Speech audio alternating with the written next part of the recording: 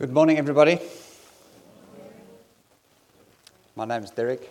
For the visitors here, and it's my privilege to bring you God's Word this morning, but it will be wrong of me not to give all the praise and glory to our Lord this morning.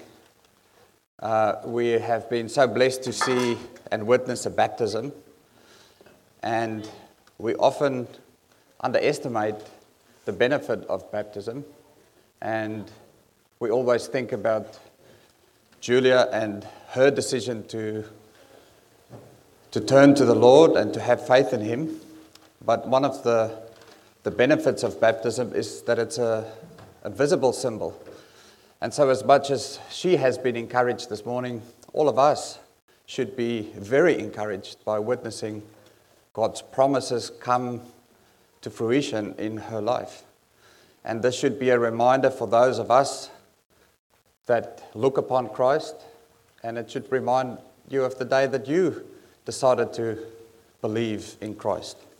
And if there's anybody here this morning that have not quite reached that point of looking upon Christ, I pray that this would be an encouragement to you and a prompt about this truth.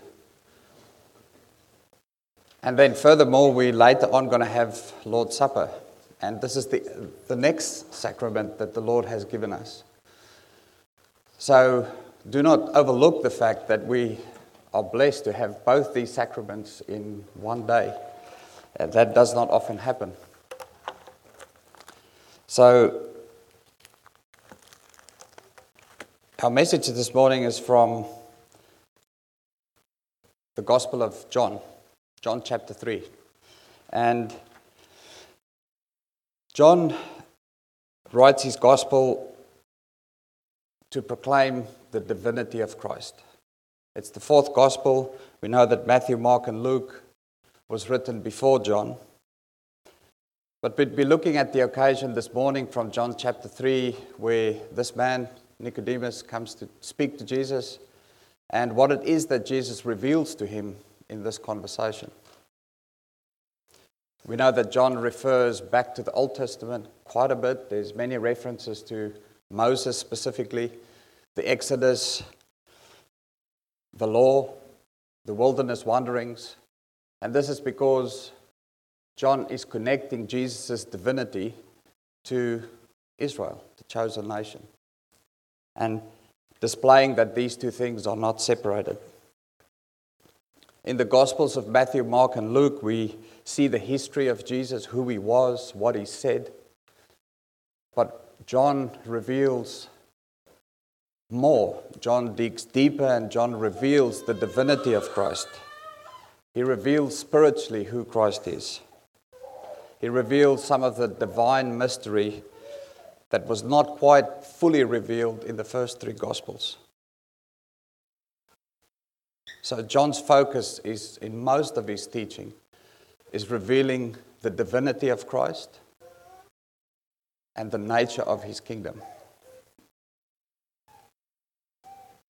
We'll also see this morning that entry into the kingdom of Christ, this kingdom that John reveals, has conditions to it. And John explains, and this is the big message of what Jesus is revealing to Nicodemus. We see in the Gospel of Matthew that he traces Jesus' ancestry back to Abraham, because Matthew reveals Jesus as the awaited Messiah for the Jewish nation.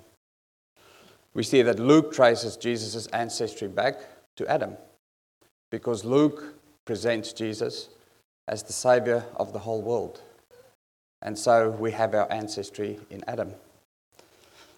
But we see John, in John 1 verse 1, he doesn't mess around, he goes straight to the point, and he draws Jesus' ancestry back to the Creator himself. He says, "In the beginning was the Word, and the Word was God, and the Word was with God." So John expands this understanding that we have of Jesus, this Messiah, this Christ that came to the Jewish nation, but John reveals that it's actually the Creator God himself. Jesus did not become the Son of God when he was born 2,000 years ago. John is saying he's always been the eternal, pre-existent Son of God. And John's stated purpose for his whole gospel is captured in chapter 20, verse 31. John says, "These things are written that you may believe that Jesus is the Christ." In other words, that Jesus is the anointed one, the Son of God, and that believing you may have life in his name. So he's talking about a different kind of life. It's not the life we have physically. Life in his name, eternal life. It's a spiritual concept. And throughout John, we continuously see him painting this picture of divine, eternal light and life compared to darkness and the absence of life. So in our text this morning, we read one of the most popular verses of the Bible, John 3:16. And I don't think there'd be many of us that cannot very closely recite John 3:16. And I know we've just read it, but would any one of you, without looking back at your Bible, know what's written in verse 14 and verse 15 and verse 17? I was asked that through the week, actually, and I couldn't remember. But I know that as we talk through it this morning, you are going to see that Jesus reveals that as amazing as verse 16 is, the other three verses around them is just as amazing. And so maybe you can recite with me, "For God so loved the world that he gave his one and only Son, that whoever believes in him shall not perish, but have eternal life." Please pray with me before we start. Our Almighty God and Heavenly Father, Lord, we praise and glorify your name for your faithfulness and your provision for us this day. Lord, we pray that the life-giving truth that we saw this morning in baptism would be opened up to us this morning in simplicity. We pray that you give us ears to hear and hearts that are open to this message, that each one of us will honestly examine ourselves and realize that we need a personal relationship with you. Lord, I pray that anyone sitting here this morning that does not know you yet or has doubts about eternal life, that they would hear this morning the simplicity of your plan of salvation, and that they would not leave this morning without crying out to you as their Lord and Savior. In Jesus' name we pray this. Amen.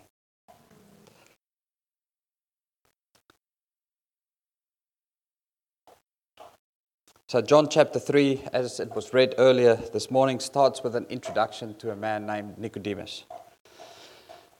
And John does this because he wants us to know who this man is, and he wants us to understand what is the context of this conversation that is going to follow between him and Jesus.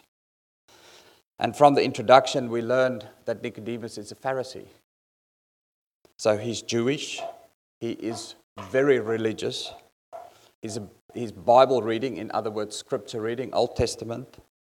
He's upright, he's God-fearing, Yahweh-fearing. He believes every word of Scripture. He prays every day. He fasts twice a week. He's within the covenant nation. He's circumcised. And verse 2 even tells us that he knows that Jesus is sent by God. So Nicodemus sees something in the divinity of Christ, but he's puzzled. Verse 10 shows us that he's a master teacher, which means he's a teacher of teachers. He's got a very high standing, so his knowledge of Scripture is up there.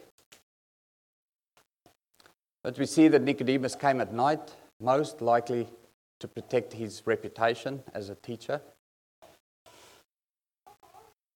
And either John doesn't share the whole conversation, or Jesus goes straight to the point and he speaks to Nicodemus' heart. Jesus sees what his big question is, and he says, no one can enter the kingdom of God unless they are born again. This is Jesus' words to Nicodemus. But Nicodemus is confused. He's grappling with this and says, how can this be that an adult can be reborn? Surely I cannot go to the womb of my mother. So he's completely thinking physically. But Jesus' response to him is confirming this same truth. You cannot enter the kingdom of God unless you are born again. And Jesus explains that flesh gives birth to flesh. But if you seek spiritual rebirth, it can only come from the Spirit. And another thing that I noticed in verse 7 was that Jesus says, you and must. You as an individual must be reborn, Jesus says. That means there's no group salvation plan. There's no group entry plan the way that the Jewish nation believed it to be. There's no family entry ticket. There's no family pass like you get at Wild Waters on the Gold Coast. There's no discount tickets. The only way is individual entry into the kingdom of God. And this is the first truth that Jesus shares with Nicodemus. But we see that Nicodemus is still confused. He does not understand what Jesus is saying. And in verse 10, we notice that Jesus changes his tone. And it seems like Jesus is rebuking Nicodemus. And the question is why? Why is Jesus hard on Nicodemus here? Is it reasonable for Jesus to expect him to understand this very abstract concept of spiritual rebirth? Does the Old Testament actually teach that? Remember, Nicodemus was a master teacher. So if there was verses in the Old Testament, he should know about it. Well, there is a few verses in the Old Testament relating to new life. The Old Testament teaches of a new heart being given to the people, delivered from the power of sin, Ezekiel, new life in Isaiah, new shoots growing, also in Isaiah, and a new heart being given in Jeremiah. Remember the hearts of stone being removed and hearts of flesh being given. So these verses do point to new life. But I think there's something more that Nicodemus was not quite getting. There's a very clear narrative in the Old Testament that changes everything. And up until the point that you don't see it, it doesn't change your life. But when you see it, it changes everything. And once you see it, you cannot unsee it. And this is what I believe Jesus is pointing to. It goes all the way back to the fall in Genesis 2. The first time that death enters creation. Genesis 2 verse 17. Where God speaks to Adam and he says to him, do not eat from the tree of knowledge of good and evil. For when you eat of it, you will surely die. And the consequence we know of eating of the fruit is that Adam did not physically die. That was the deceit of Satan. Surely God did not mean you're going to die. And they ate of the fruit, and physically they did not die. Adam lived 930 years. So do you see how you miss the point when you look at the physical? But what happened on that day? That day they ate of the fruit. That very day, mankind spiritually died. Immediate death entered the world on that day. We read later in Genesis 8, the Lord speaking to Noah, and he's saying, never again will I curse the earth because of mankind. Even though every inclination of their heart is evil from childhood, that spiritual condition is still present after the flood. In fact, that condition is the cause of the flood. The proof that we are all sinners and that we still suffer from that is that it doesn't matter how many vitamins we take, how much we exercise, how much we diet. It doesn't matter what we do. Our physical bodies die after a period of time, the same as Adam. And the Bible teaches that death came into this world because of sin. This sin that Jesus is pointing to. So we see throughout the Old Testament this cycle of death, salvation, life being repeated over and over again. The starting point for any reader of Scripture, including the Pharisee, including Nicodemus, is to understand the human heart, the human condition. And the default position is that our hearts is evil from childhood. This is God's own words.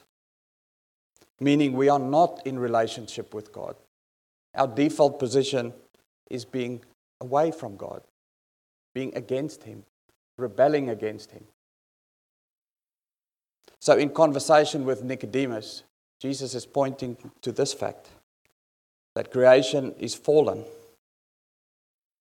and it needs to be restored. And the way to restore this is through a spiritual rebirth.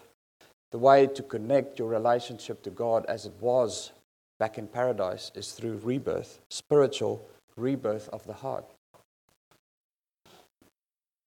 So Jesus was not being hard with Nicodemus because he missed a select passage here or there.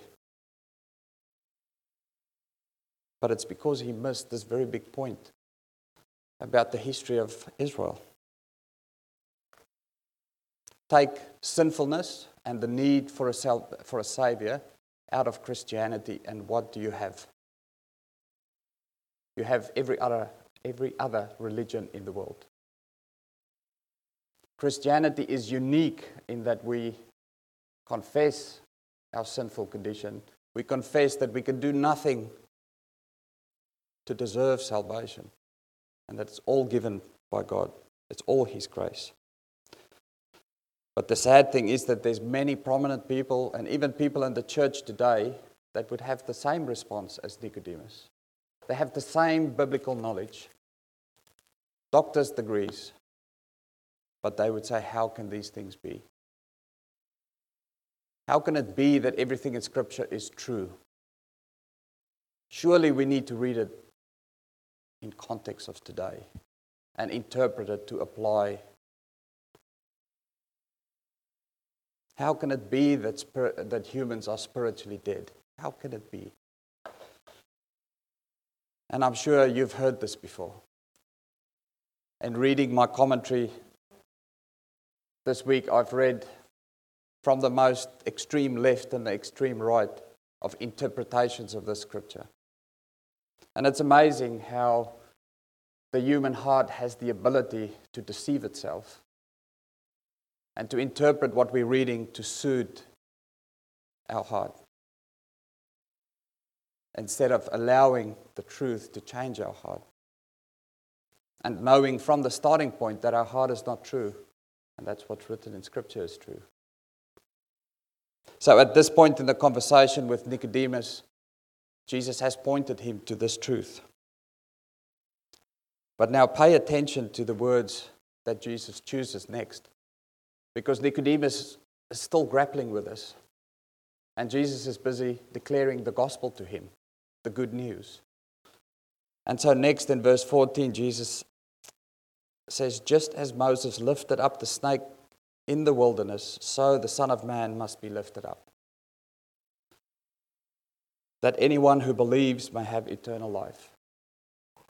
Now this refers to Numbers 21 and the very strange event of the snakes in the desert and the bronze serpent on the pole healing them from the venom. I think you'll agree with me that the Old Testament has many strange things. For me, it's the Balaam's talking donkey is one. The giant bed, King Og of Bashan, and the giant with 12 fingers and 12 toes. The oldest man living 969 years, Methuselah. The day the sun stood still in Joshua 10. And another strange event that we cannot completely always understand is this event with the serpents in the desert and God's solution to this. But obviously there's something in this event that is significant that Jesus wants Nicodemus to understand. So from everything in the Old Testament, he uses this example to explain the gospel to Nicodemus. So what is it in this event that Nicodemus would have understood to make him understand the gospel? So in Numbers 21, from verse 4, we read that Israel was traveling towards the Red Sea. But because of the extended traveling in the desert, they became restless, they became grumbling. In other words, they started complaining. And they complained to God about, again, their physical situation.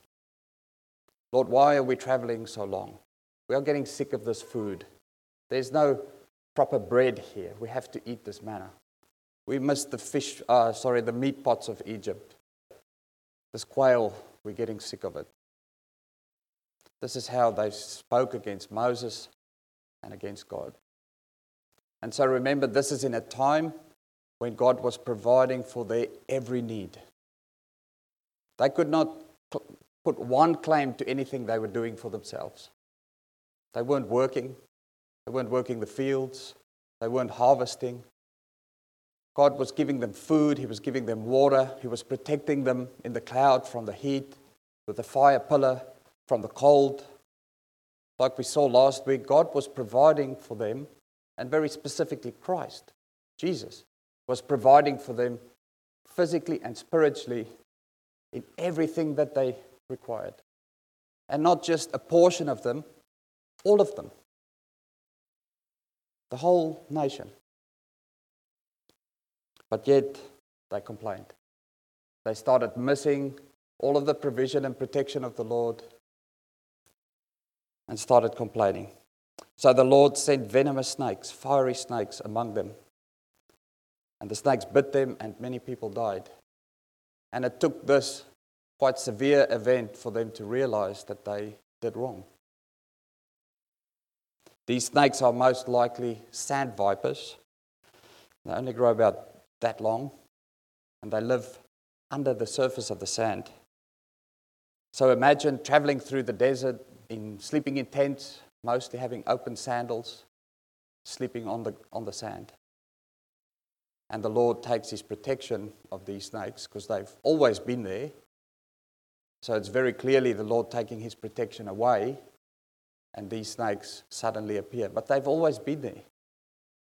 But the people miss that God has been protecting them. So he takes that protection away, and it becomes a dilemma. It becomes a crisis for the nation. And a snake bite typically starts with local swelling and a lot of pain, burning. And it swells up and the skin cells die. And then that expands through the body, trouble breathing, and eventually death. A very agonizing, painful way to die. So the people come to Moses and say, Moses, please, pray to God. We have sinned. We have spoken against the Lord. So they realize. So this pain makes them realize their condition. We've spoken against the Lord. Pray to the Lord to please take away the snakes from us. So Moses prayed for the people. We see a change in heart. We see repentance from these people, from the Jewish nation in the desert. But the Lord's answer is to Moses, make a snake, make a bronze image of a snake, put it on a pole, and those who are bitten can look at this and live. What a strange solution. They asked Moses, please pray to God to take the snakes away. Please pray to God to take the problem away. God says, no, I will not take the problem away. I'll give you a solution. So Moses was to make an image of the problem. The problem was the snakes. So God says, make an image of the problem, put that image on a pole, lift it up, and those who look upon it will live. And then interestingly, we read that in 2 Kings 18, that's about 1,400 years later, King Hezekiah had to instruct this image to be destroyed. So for 1,400 years, this image of the bronze snake traveled around with Israel. But by that time, it became an idol. They burned incense to it, and they called it Nehushtan. That's Hebrew for image of a serpent. And they burned incense to it, and they believed that this bronze image had healing power. And that's also the connection with the medical symbol for the snake around the pole. But that's another story. So we see that the people took this, and one of the extreme interpretations that I read was, here's an example in the Bible where the Lord endorses worshipping an idol. Because this snake was purely an image that was lifted up, and they could worship this image and they were healed. So how can we say praying to an idol is wrong? The Jewish interpretation of this is that the serpents were all an allegory for the tongue, the sharp tongue that humans have, and that the poison that they were affected with was the sharp words. In the same way that the serpent, through words, brought sin in Eden, this is speaking against words. That's just 2 examples, but do you see how easy it is to just interpret this as something that it's not? So what's our takeaway from this? Back to our conversation between Jesus and Nicodemus. Well, first point is we all share in the same deadly infection. The same as the Jewish camp was all affected by the snakes. Everybody was affected. We all suffer from that same snake bite. In the world of COVID, we can say we all suffer from the same SIN virus, sin virus. We're affected by that, all of us. Jesus is saying to Nicodemus, you suffer from this virus. That is what Jesus is pointing to Nicodemus. Secondly, our takeaway is that the Lord provides one remedy. God only offers one plan of salvation. One plan announced in Genesis, that He will crush your head. Remember the ark? There was one door to the ark. Remember when Israel came to the Red Sea? There was one path opened up through the Red Sea. And all throughout we see Jesus providing one plan of salvation. And this is us today as well. There is not many paths up the mountain. There's one true path to salvation. Thirdly, we all have the same choice. We are in this affected camp. We're affected. And as Moses announced to the people, you have to look upon the snake on a pole. And if somebody chose not to look, they died. We all have that choice to make. And this is similar to us today. We have to look at the cross and believe that as Jesus is lifted on the cross, that heals us. And the fourth point to take back to this conversation with Nicodemus, that Jesus said, salvation is simple. Salvation is looking with faith upon Jesus. It is not keeping 654 rules like Nicodemus was used to doing. Salvation is simple. And it's exclusive. There's one solution. But it's simple. It's something that everybody has the ability to do. It was not a special thing. Even children in the camp that were bitten by the snakes had the ability to be saved, because it is so simple. So Jesus proclaims this very powerful message of the gospel to Nicodemus. Again, this death-saving and life cycle that we see all through the Old Testament. And think about this for a minute. If you were in the desert 3,400 years ago, and you were laying there and you knew you were going to die because you were bitten by a snake, and somebody comes past and they whisper in your ear,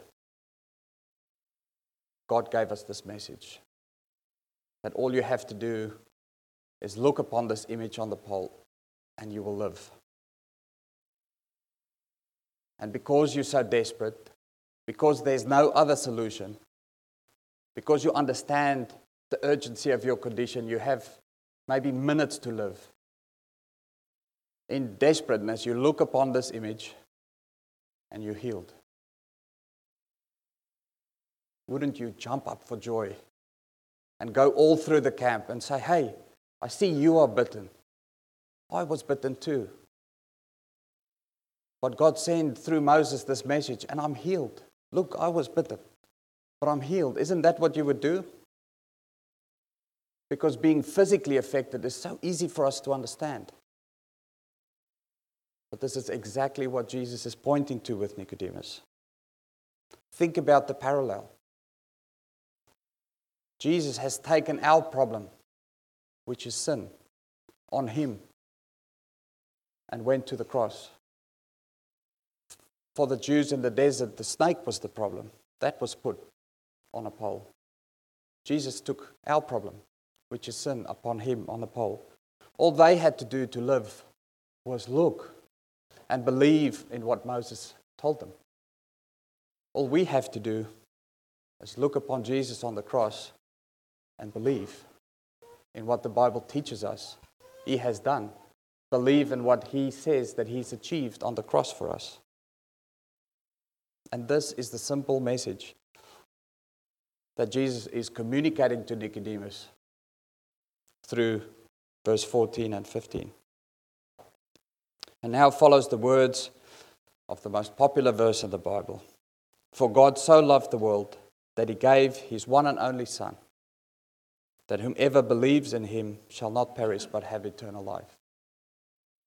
So with this background of understanding this very urgent condition that we're in, we have minutes. We do not have a lifetime to choose. When you realize that you are in the same situation as this nation in the desert being attacked by snakes, that urgency, that is what brings you to verse 16. For God so loved the world, for God loved the world in such a manner. That's what that means. He loved the world in such a way that he loved that nation in the desert. That he provided a way to life. He provided a solution. Verse 17, for God did not send his Son into the world to condemn the world, but to save the world. Doesn't that put context to that? Jesus didn't come to condemn the ones that are bitten, because everybody's bitten. Everybody's affected. He didn't come to condemn. He came to bring the antidote. He came to provide new life. Whoever believes in him is not condemned, but whoever does not believe stands condemned. Condemned why? Condemned for not believing this simple truth. It's not about following 654 rules. It's not about anything. It's about believing the simple truth that God says all of you have the ability to understand. This is how simple it is. So why do we not accept it? What is this looking upon Jesus? What does it mean to look upon him with faith? Well, firstly, we do not believe it because we don't want to believe it. We say in our hearts, this cannot be. I'll turn to him one day when I fully understand. But we say in our hearts, this cannot be. How can it be so simple? How can something so drastic, like saving my life, giving me eternal life, how can it be so simple? And our sinful heart says, no, there has to be more to it. But Jesus says, the one solution is look upon me in faith. And what does that mean? So faith is taking this knowledge that has been shared with you this morning. Take the knowledge that's in the Bible and get to the point that you accept it as truth. Stop resisting the truth. Stop wanting to change the truth with your heart, but let the truth change your heart. And you take that knowledge and accepting it and having confidence in what Jesus says about washing away your sin and eternal life.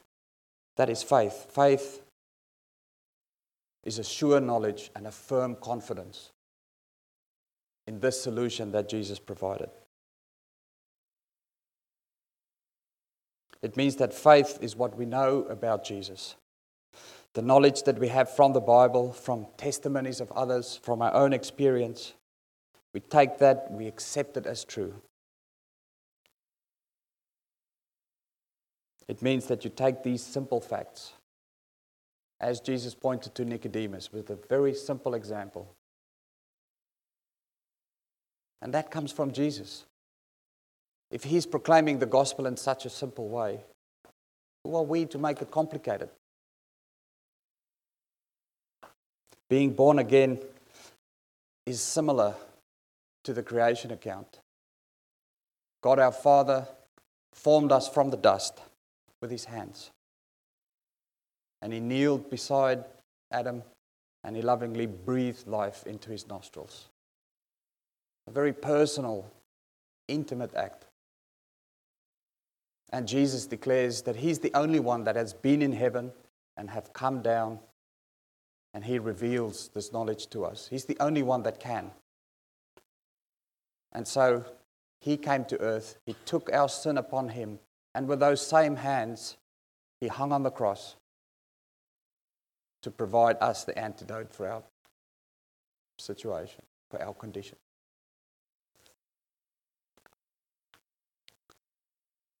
We are either found dead in Adam, outside of paradise, or we are found alive in Christ, inside of his kingdom.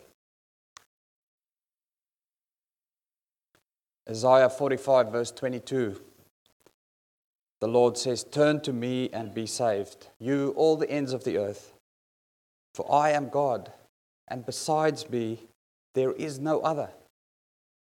This is God's own words. There is no other. And as we prepare our hearts now for bread and wine, what does this mean? That bread and that wine that you will shortly be holding, feeling, touching, tasting, is a sacrament given by God for us to remember that as sure as you feel that bread in your hand, and you feel and you see the wine, and you taste it, that's surety you should take into this simple example. And have that same certainty that Christ has willingly put himself on the cross, and sin was pinned upon him. And in that, he provided us a way to eternal life, a way to be reborn. And with rebirth, we get entry into the kingdom of God. We are allowed to be back in paradise with Jesus. And so this meal is not for people that are not affected by the snake bite. This meal, these symbols, are especially for people, for us, that are affected and that realize that we need a Savior and that we are sinful and we need that reminder. So, praise be to our Lord that on this day He has blessed us with having His sacrament seen twice and having this simple message of the gospel explained, that it's not complicated.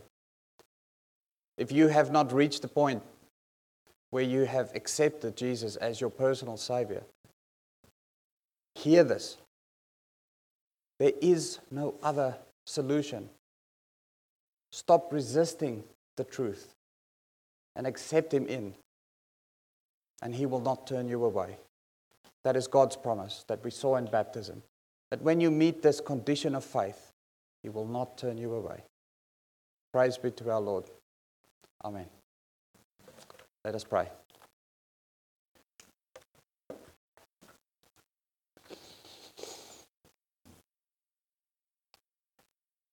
Our Lord Jesus, Lord, we thank You that You have so simply explained Your work on the cross for us. Thank You, Lord, that this is in Your word and that it's easy to understand. Easy for all of us to understand. We're all affected by this situation. We are all affected by our sinful nature.